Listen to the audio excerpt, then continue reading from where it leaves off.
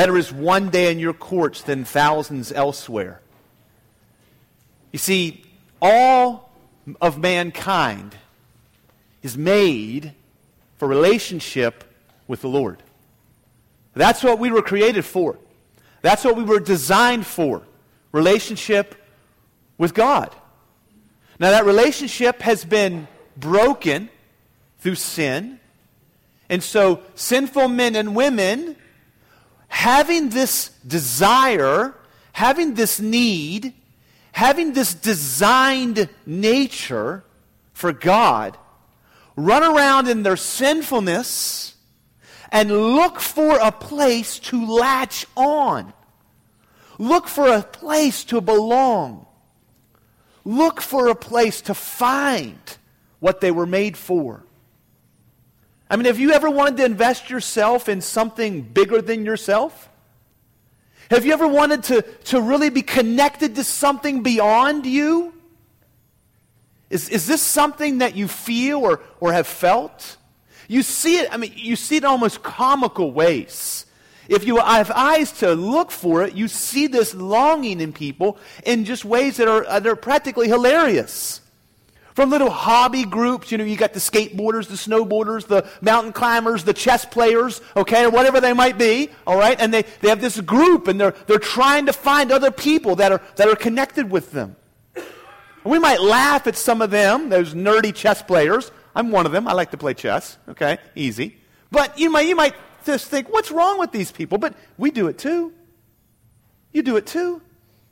Political parties? What about that? I'm a whatever. And we fight to defend it, and we have this group that we belong to. Music groupies, okay, this band or that band. I think the thing that is most striking to me, and I am not trying to pick on anybody, okay, so I'm not thinking anybody in the room, believe me. But professional teams, it's almost comical where we go. I mean, you see people, they're willing to they come to blows over their team, over their Ravens, or over their Steelers, or over their Eagles, or even over their Redskins. You poor people. I feel sorry for you. Just kidding. I know some Redskin fans in the room. There's even a Bengal fan in the room, I believe, right there, yeah.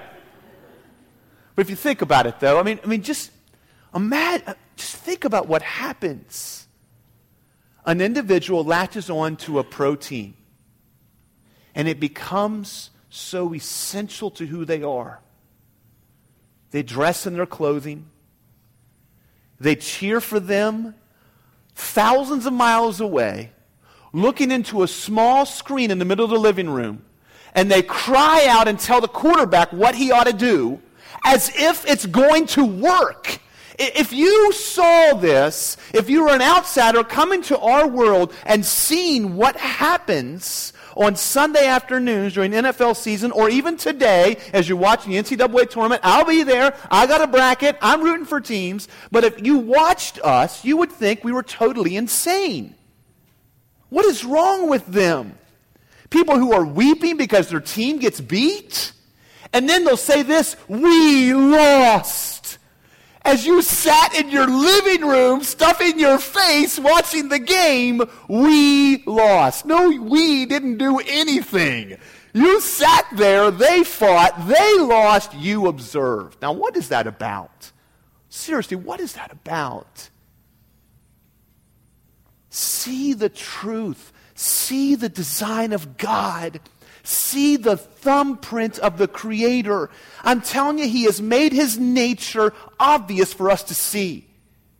He has placed His fingerprints upon His creation. If we have eyes to look, if we have ears to hear, we see Him throughout our world, revealing His character and revealing our design. We do that because we long to belong. We latch on to a team, a hobby, a political party, a movement, whatever, because we long to belong to something bigger than us, and there's only one thing that will satisfy. I feel sorry for the person who has that who has that ladder against a wall. And they're climbing and climbing and climbing to fill this need. And they wake up at 40 or 50 or 60 years old, hopefully, maybe, and they realize they got the ladder leaning against the wrong thing. And our sinful nature, if you see what happens, sin causes us to shrink down into these like claustrophobic closets where we fill our lives with things, trying to meet this need in this little room, trying to meet this little need that I have in me that's never going to work. It's never going to work. It's very clear that we need rescued. It is very clear to those who have eyes to see, who have ears to hear, that man needs rescued. And that's why we have the Word of God given to us through the Spirit of God to point us to the Son of God so that we can be children of God. This is God's plan. Go to Ephesians chapter 2 with me, would you? Ephesians chapter 2, and I want to talk today continue our talk about the fact that we have been made alive. We've been made alive, and today we're going to look at our brand new citizenship, who we are in Christ. Who you are if you are in Christ. These things that we're looking at in chapters 1, 2, and 3 from the book of Ephesians are all true of all people who are in Jesus. If you are in Christ, everything in chapters 1, 2, and 3 is true of you. These aren't things that you are to long for or try to place in your life. These are things that are true of you. They're part of your new nature. In Ephesians 2:5, let's look at it. It says, even we were dead in our trespasses, God, from verse 4, made us alive together with Christ. And it's by grace that you have been saved. Grace. Unmerited favor, meaning there's nothing I can do to earn it. I can't work my way towards it. I can't make myself more worthy of it. It is only a gift of God, and it has saved me. God's grace has saved me, has brought me back to life. We saw clear back in Ephesians 2:1 that we are born dead in our sins. And so we worked our way to verses 8 and 9. We should read them because they're that important. Even though we're not going to really dive into these two verses, they're that important. You should memorize Ephesians 2, 8 and 9. That's something that you should do to work God's word into your life. It says, for by grace you have been saved through faith, and this is not your own doing. It is the gift of God, not a result of works, so that no one may boast. We see things in our life. We see the fruit of sin. We see the fruit of this claustrophobic closet that we try to meet this need for connection in our lives. We see the fruit all around us. Sin, divorce, debt, death. It's all in an effort. It's in an effort to latch on to something bigger than us. That something isn't a something, it's a someone. It's the Lord Jesus. What I want to look at today is found in verses 19, 20, 21, 22 of Ephesians chapter 2. This is the conclusion, really, that we've worked towards this moment, I believe, in the Spirit of God's mind. This is kind of a climax, the first of many climaxes that we're going to have in Ephesians. So this is a very important section. Let's read it at verse number 19. So then, you are no longer strangers and aliens. That is a great summary of what we've heard all through chapter 2. You are no longer strangers and aliens. Great news. But you are fellow citizens with the saints and members of the household of God, built on the foundation of the apostles and prophets, Christ Jesus himself being the cornerstone, in whom the whole structure, being joined together, grows into a holy temple in the Lord. In him you also are being built together into a dwelling place for God by the Spirit. Now I want to start out with something. I want to answer a thought that's going to come in your mind before you even think it, okay? Because I want to tell you where I'm headed. Where I'm headed today is the reality that the church of Christ, the church of God, this being one of many, is a very special organism. This is a unique gathering of people. And there is none like it. There is no club, there is no place, there is no gathering that matches what this represents. There are many of these gatherings that are meeting right now throughout Berkeley County, throughout West Virginia, throughout the United States, and all over the world. They all meet for this purpose. And there is something significant here, and we're going to see it in this passage, and we cannot miss what this is. This is the gathering of God's people, and it is significant. But I know what people think. I know what comes in your mind, because I've been in that seat. You think that I think that the church is a big deal because I'm a pastor. I mean, after all, if I was a lemonade salesman, I'd stand before you and tell you that my lemonade is the very best in all the world, right? I would tell you that over and over and over. Come to my stand. I got the best lemonade in town. There's no lemonade like this lemonade. It's the coldest, it's the freshest, it's the best. You see, we're so used to salesmen. And I got nothing against you if you sell things, that's fine. But we're so used to it that we are now suspect and cynical often. But let me just tell you from my own experience, that's all I can speak to before I come to the Word of God. I want you to know, I don't believe in the church because I'm a pastor. That is not true. I won't let you think that about me. I don't believe in the church because I'm a pastor. I'm telling you, I'm a pastor because I believe in the church. And there is a difference. There is a difference.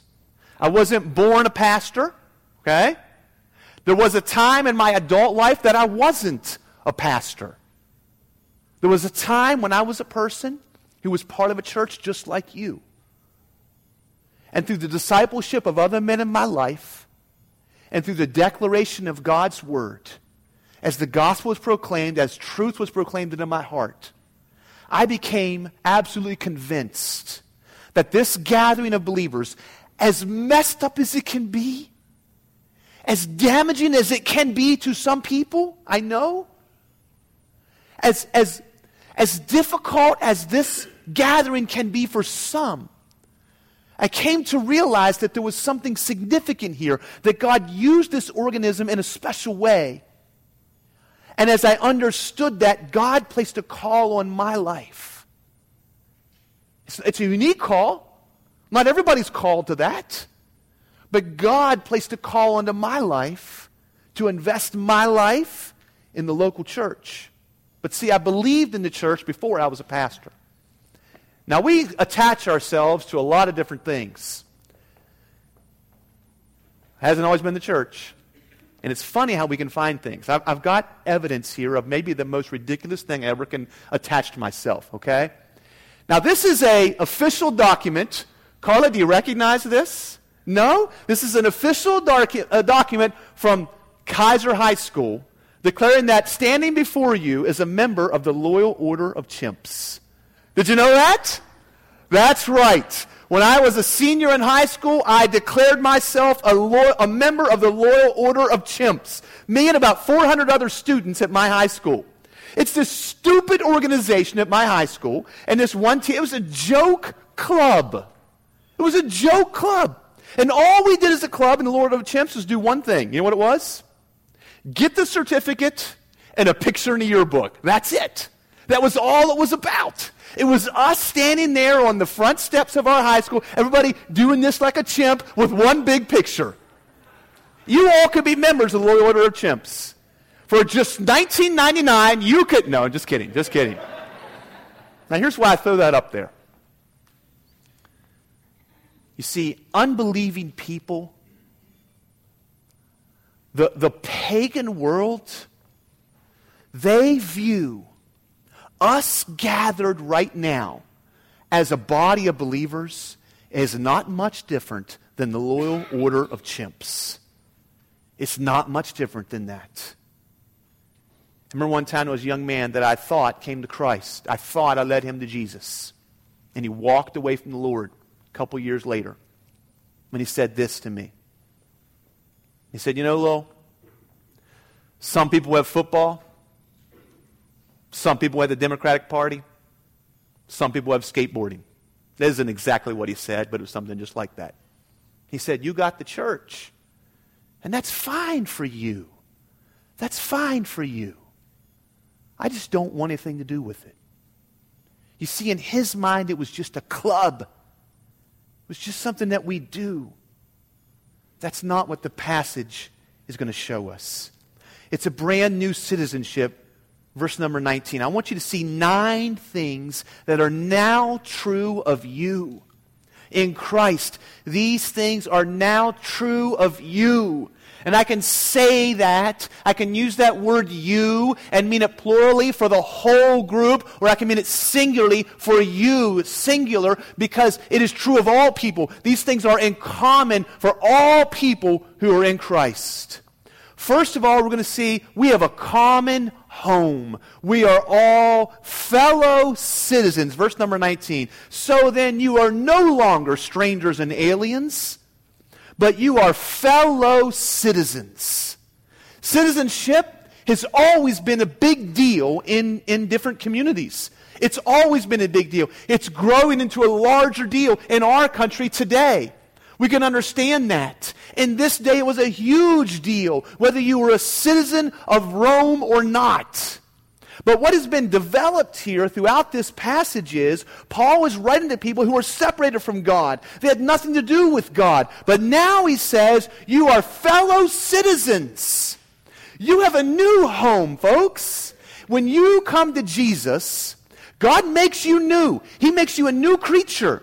And now you are no longer a citizen of this earth. You don't belong here. You don't really fit here. You're an alien here. You're a stranger here. I remember in some of my earlier days in Jesus trying so hard to fit into the world. Trying to fit, and I just couldn't understand why I couldn't make it work. And so I try to live a little bit one way, sort of like the world's pattern, and I try to live a little bit the other way, kind of like Jesus' pattern, and it just didn't work. See, we are citizens now of the kingdom of God. If you're in Christ, you've been made a new creature, and part of that new creature is a new citizenship. You have a new home. You have a new home. You are no longer a stranger to God. You are no longer an alien to God. And we long for that completion. I'll challenge you, each one of these things now, they are necessarily true of you. However, the backside of that necessary truth is this. You must evaluate your life. With each one of these steps, you must evaluate your life. So I ask you this question. How well do you fit into the world? How well? Jesus said we are to be in the world, but what? Not of it.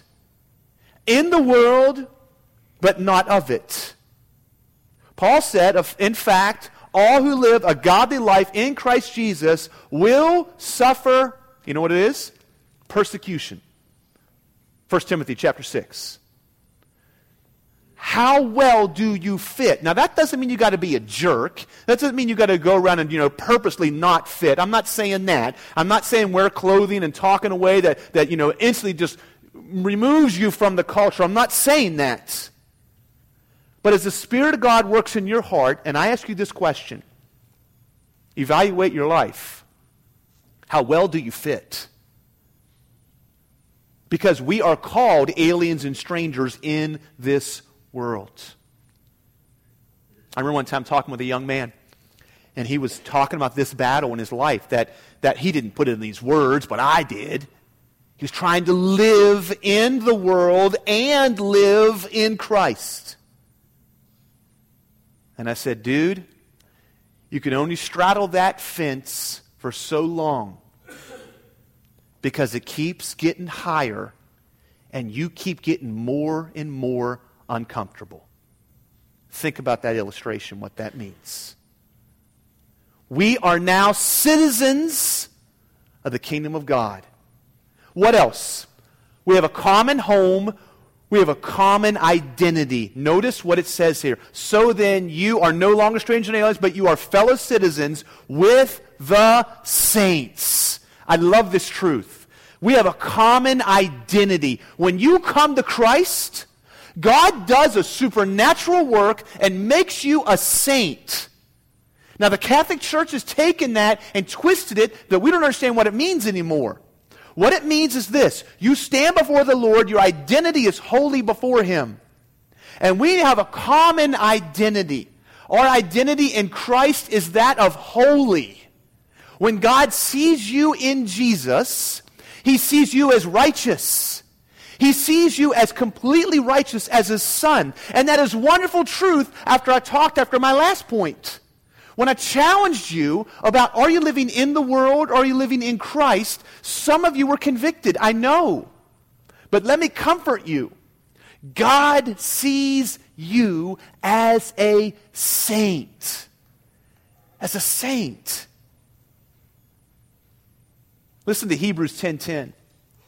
It says, and by that will we have been sanctified through the offering of the body of Christ once for all. We have been sanctified. You know what that word sanctified means? It means saint-made is what it means. By the will of God, you have been made a saint in Christ. That is your identity. I don't care what your past includes. I don't care what you did when you were younger. I don't care what you did yesterday. I don't care what you're struggling with today. I don't care.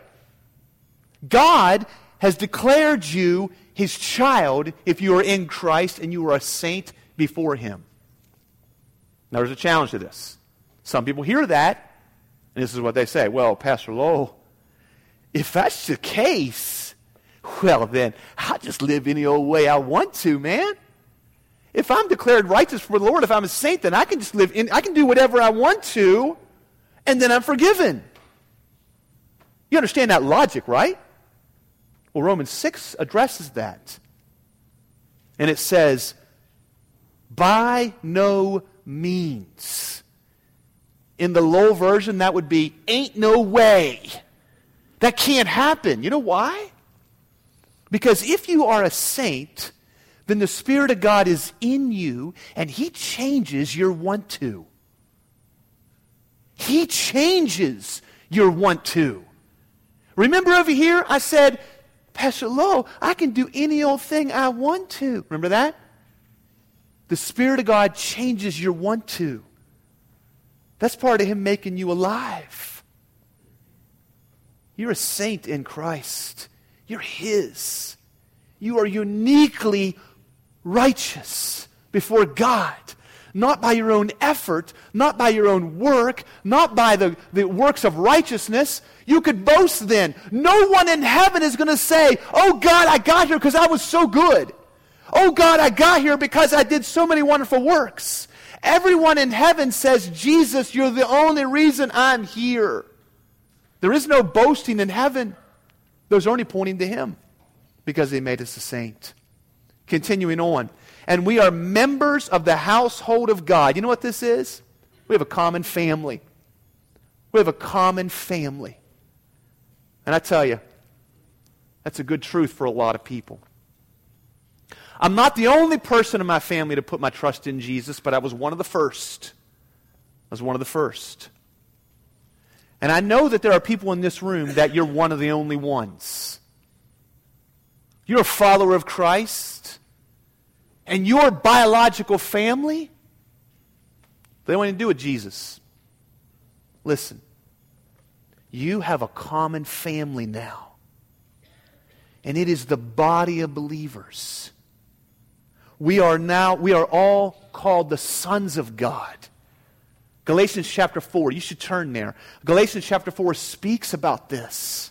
I'm going to read verse 6 in just a minute. That we are all members of God's family.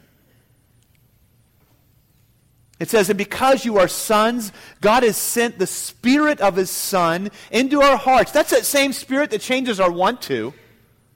He changes our want to. And when He comes and indwells us, when He comes and lives in us, we now, finishing the verse, cry out, Abba, Father. Abba, Father. My dad's getting along in years. And it's funny, as your dad gets older and approaches death, for some of you, he's recently crossed that bridge. You long for him, don't you? You long for him. Strange thing about humans. I've talked with men and women who had wicked dads. Wicked dads. And they still long for him. They still long. Often they long for what could have been. Or they long for what should have been. But the longing is there. It's the thumbprint of God. We are called to be part of the family of God. Where God, you can speak to God as your Father now. That's a big deal. That's a huge deal. That because the Spirit of God indwells you, you are now a son or a daughter of God. And call Him Father. There's no grandchildren of God. There's no nephews of God. That doesn't exist. There's only sons and daughters of God. Are you in that relationship? Do you see Him that way? Now let me just say this. All along here, I've got little things I want to say, little parentheses, okay? And some I'll say and some I won't have time. But let me say this. Often when you hear people like me talk about this being the family of God, there instantly comes up this expectation that cannot be met. So let's be careful here, okay? Let's be careful. What do I mean by this? Do I mean that Centerpoint Bible Church, if it's working, if it's a good church, when you're all together, it's going to be like, when you were 10 years old and you're all in your living room and your grandmother's there and she just made you a nice hot apple pie and your family's all around and you're singing carols to somebody playing on the piano and it's just such a lovely Doesn't people get this idea when we say that we're the family of God? They're like, well, wait a minute. I'm mad at her. She did something wrong to me. He's not very nice. This isn't a good family. I want out. Whoa, whoa, whoa, whoa, whoa. Whoa. Newsflash, we still live in sinful bodies. This will finally be fulfilled when we are redeemed from this body of flesh. Who will save us from the wretched men and women that we are? Praise be to the God and Father of our Lord Jesus Christ. That's the last verse of Romans chapter 7. Right now, all we get is a taste. All we get is a taste of what is coming. That's what we're waiting for. So be careful of your expectation here. I've seen people say horrible things about the bride of Christ because of unrealistic expectations, because we are the family of God. We are. But ultimately that means we have a relationship with the Father.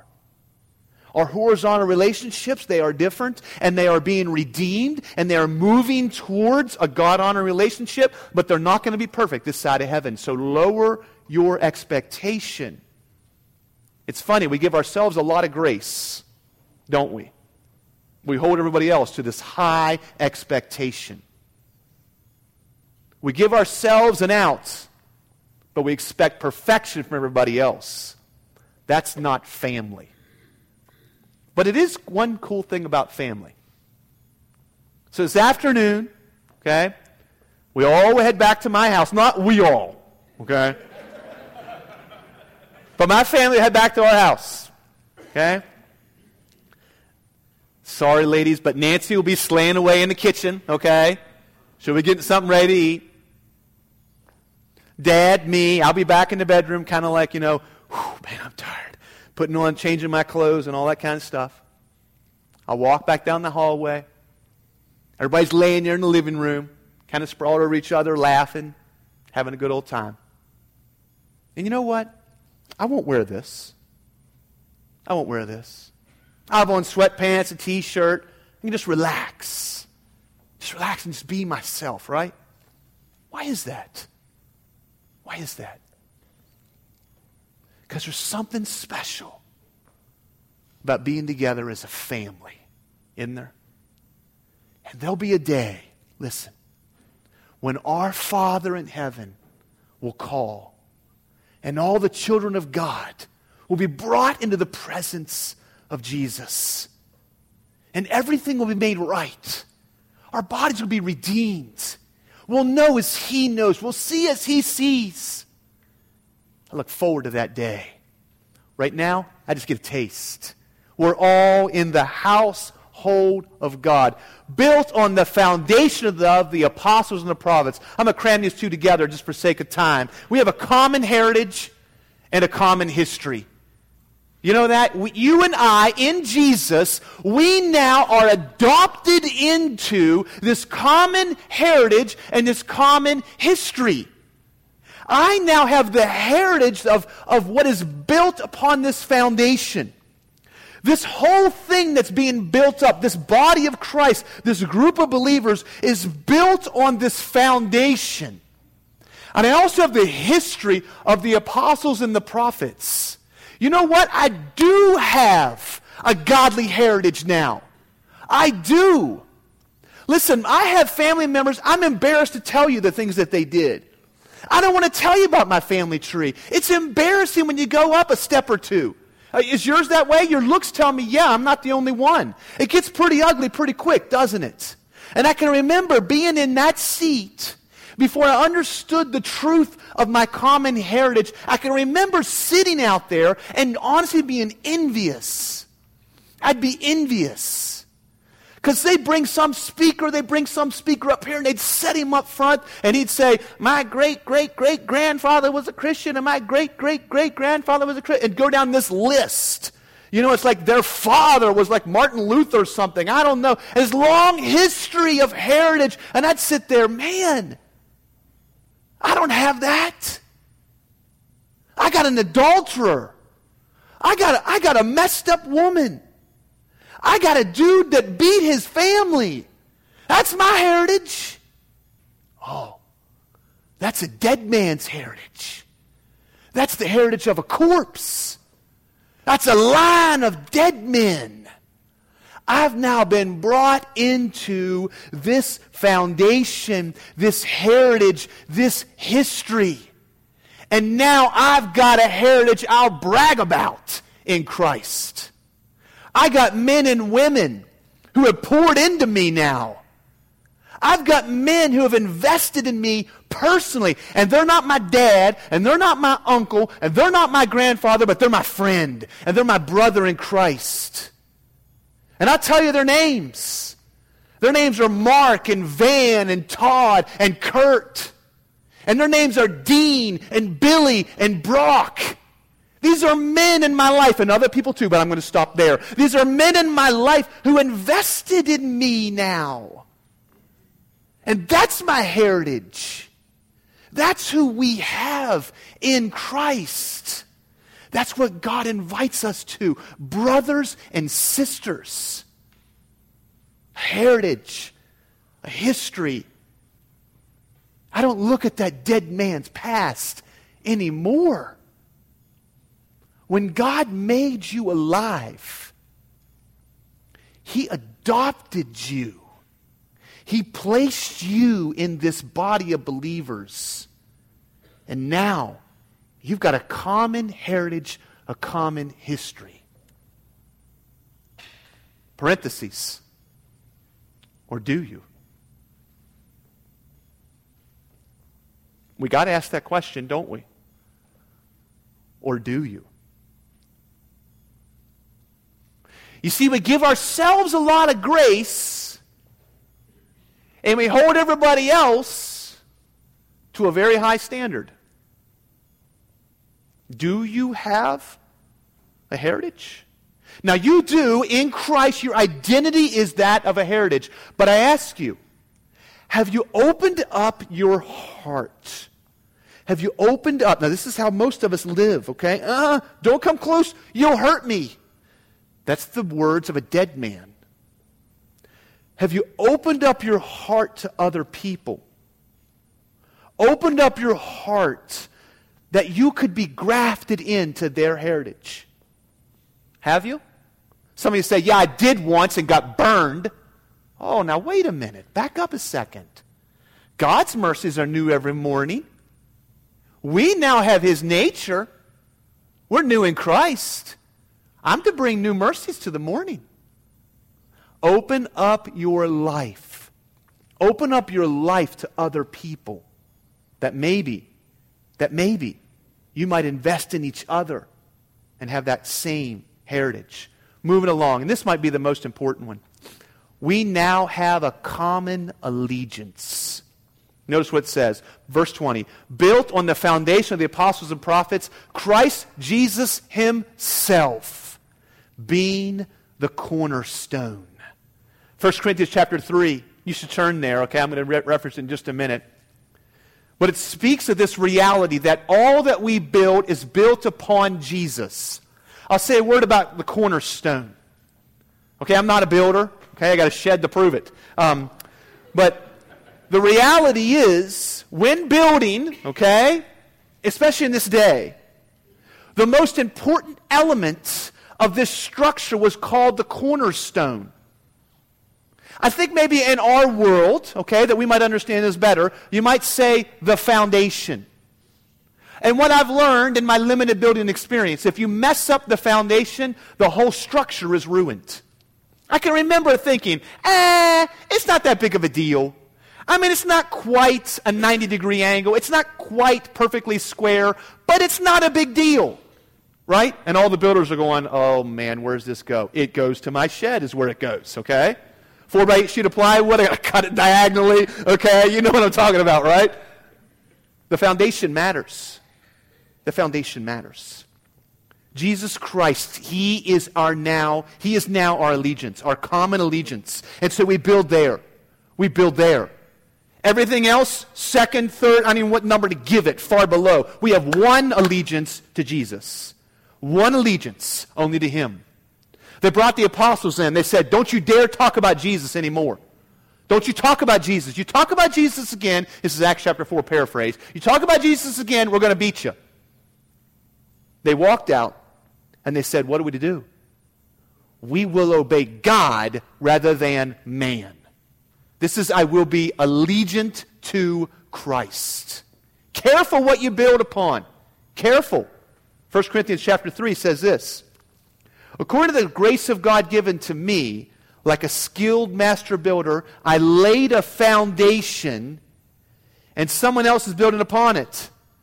Let each one take care how he builds upon it, for no one can lay a foundation other than that which is laid, which is Jesus Christ. We have a common allegiance. I challenge you and call you to build upon Jesus in your life. Okay, I'm going to hit this last one and then I'm going to be done. I'm probably not going to get the last two, but common purpose. That's our last thing here. Notice what it says. In whom the whole structure that is, being joined together, grows into a holy temple in the Lord. I want to talk for a minute here about our common purpose. Our common purpose. We're now joined together like this structure. It's interesting. I didn't have time to really hit it, but it's interesting what the Spirit of God does here. It speaks of a city. And then it speaks, it moves towards this home now where God is dwelling. And we are now all joined together in this purpose. And I want to challenge you with this idea. I've said this to you before as a body, but listen to it again, and maybe you missed it the last time. I ask you, what purpose in your life, what purpose is there in your life that you can't do better in heaven than what you can do now. Think about this. What is there that you'd be a whole lot better off doing in heaven than doing on earth? Pastor Billy and the praise team? Sorry, we'll worship better in heaven. Pastor Brock and the rest of the Focus teachers? Sorry, we don't need you in heaven. Pastor Lowell, there'll be no need to do this in heaven. We will worship better, learn better, fellowship better. We will serve better. We will glorify better. We will encourage one another better. We will obey better. We will honor God better. There's nothing in all of the Bible that we can't do better in heaven than what we can on earth, except for one thing. And you know what it is, right? You know what it is. And that is to be an ambassador for Christ. We have this one purpose.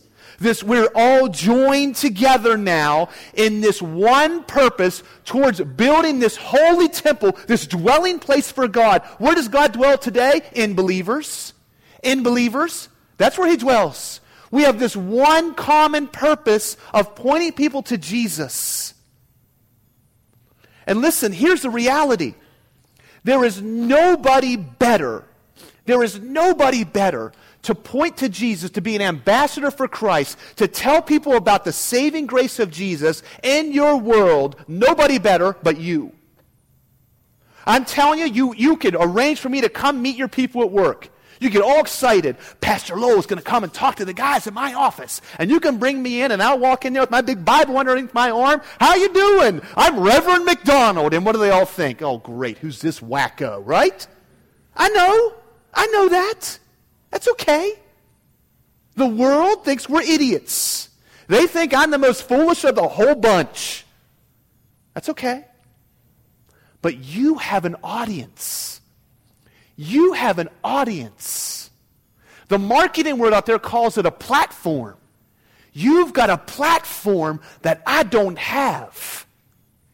But don't worry, I got a platform you don't have. We have a platform to bring people to the opportunity to respond to God's grace. How people ask me, Pastor Lowell, what's your church do for outreach? Hey, it's a good question. It's a good question. Let me tell you the best answer. You know the best answer? We leave this building. That's what we do for outreach. We leave this building every day at noon, every Sunday at noon. And we go out into the world, and we are ambassadors for Christ. I don't see any place in Scripture where the church body all gathers together and all goes out and does evangelism. I don't see that in Scripture. I see the body of Christ coming together and being built and equipped in Him and then shot out of here like an arrow. And you go flying out into your world and you tell your world in your platform all about Jesus. That's our common purpose. It's the only thing that we do better here than we will in heaven. I want to just call you to three things today, just to conclude. First of all, in your intimacy with Christ, understand that the world is trying to press you. You feel it? The system of this world is trying to press you into its mold. They're trying to press you. They're trying to suppress you. They're trying to depress you. They're trying to make you into the image of this world. I feel it. I know it. I see it. So do you. It is why I must maintain my intimacy with God. I must. I feel sorry for some believers. I feel sorry for some because they'll come to me, they're so broken over their sin. People will come to me. They're they'll weep practically, so broken over their sin. They're repentant over their sin. And I'll listen to them, and I'll try to be a comfort to them, try to tell them about Jesus and what He's done. And then they hobble away, broken down by the system of this world, limping, straggling away.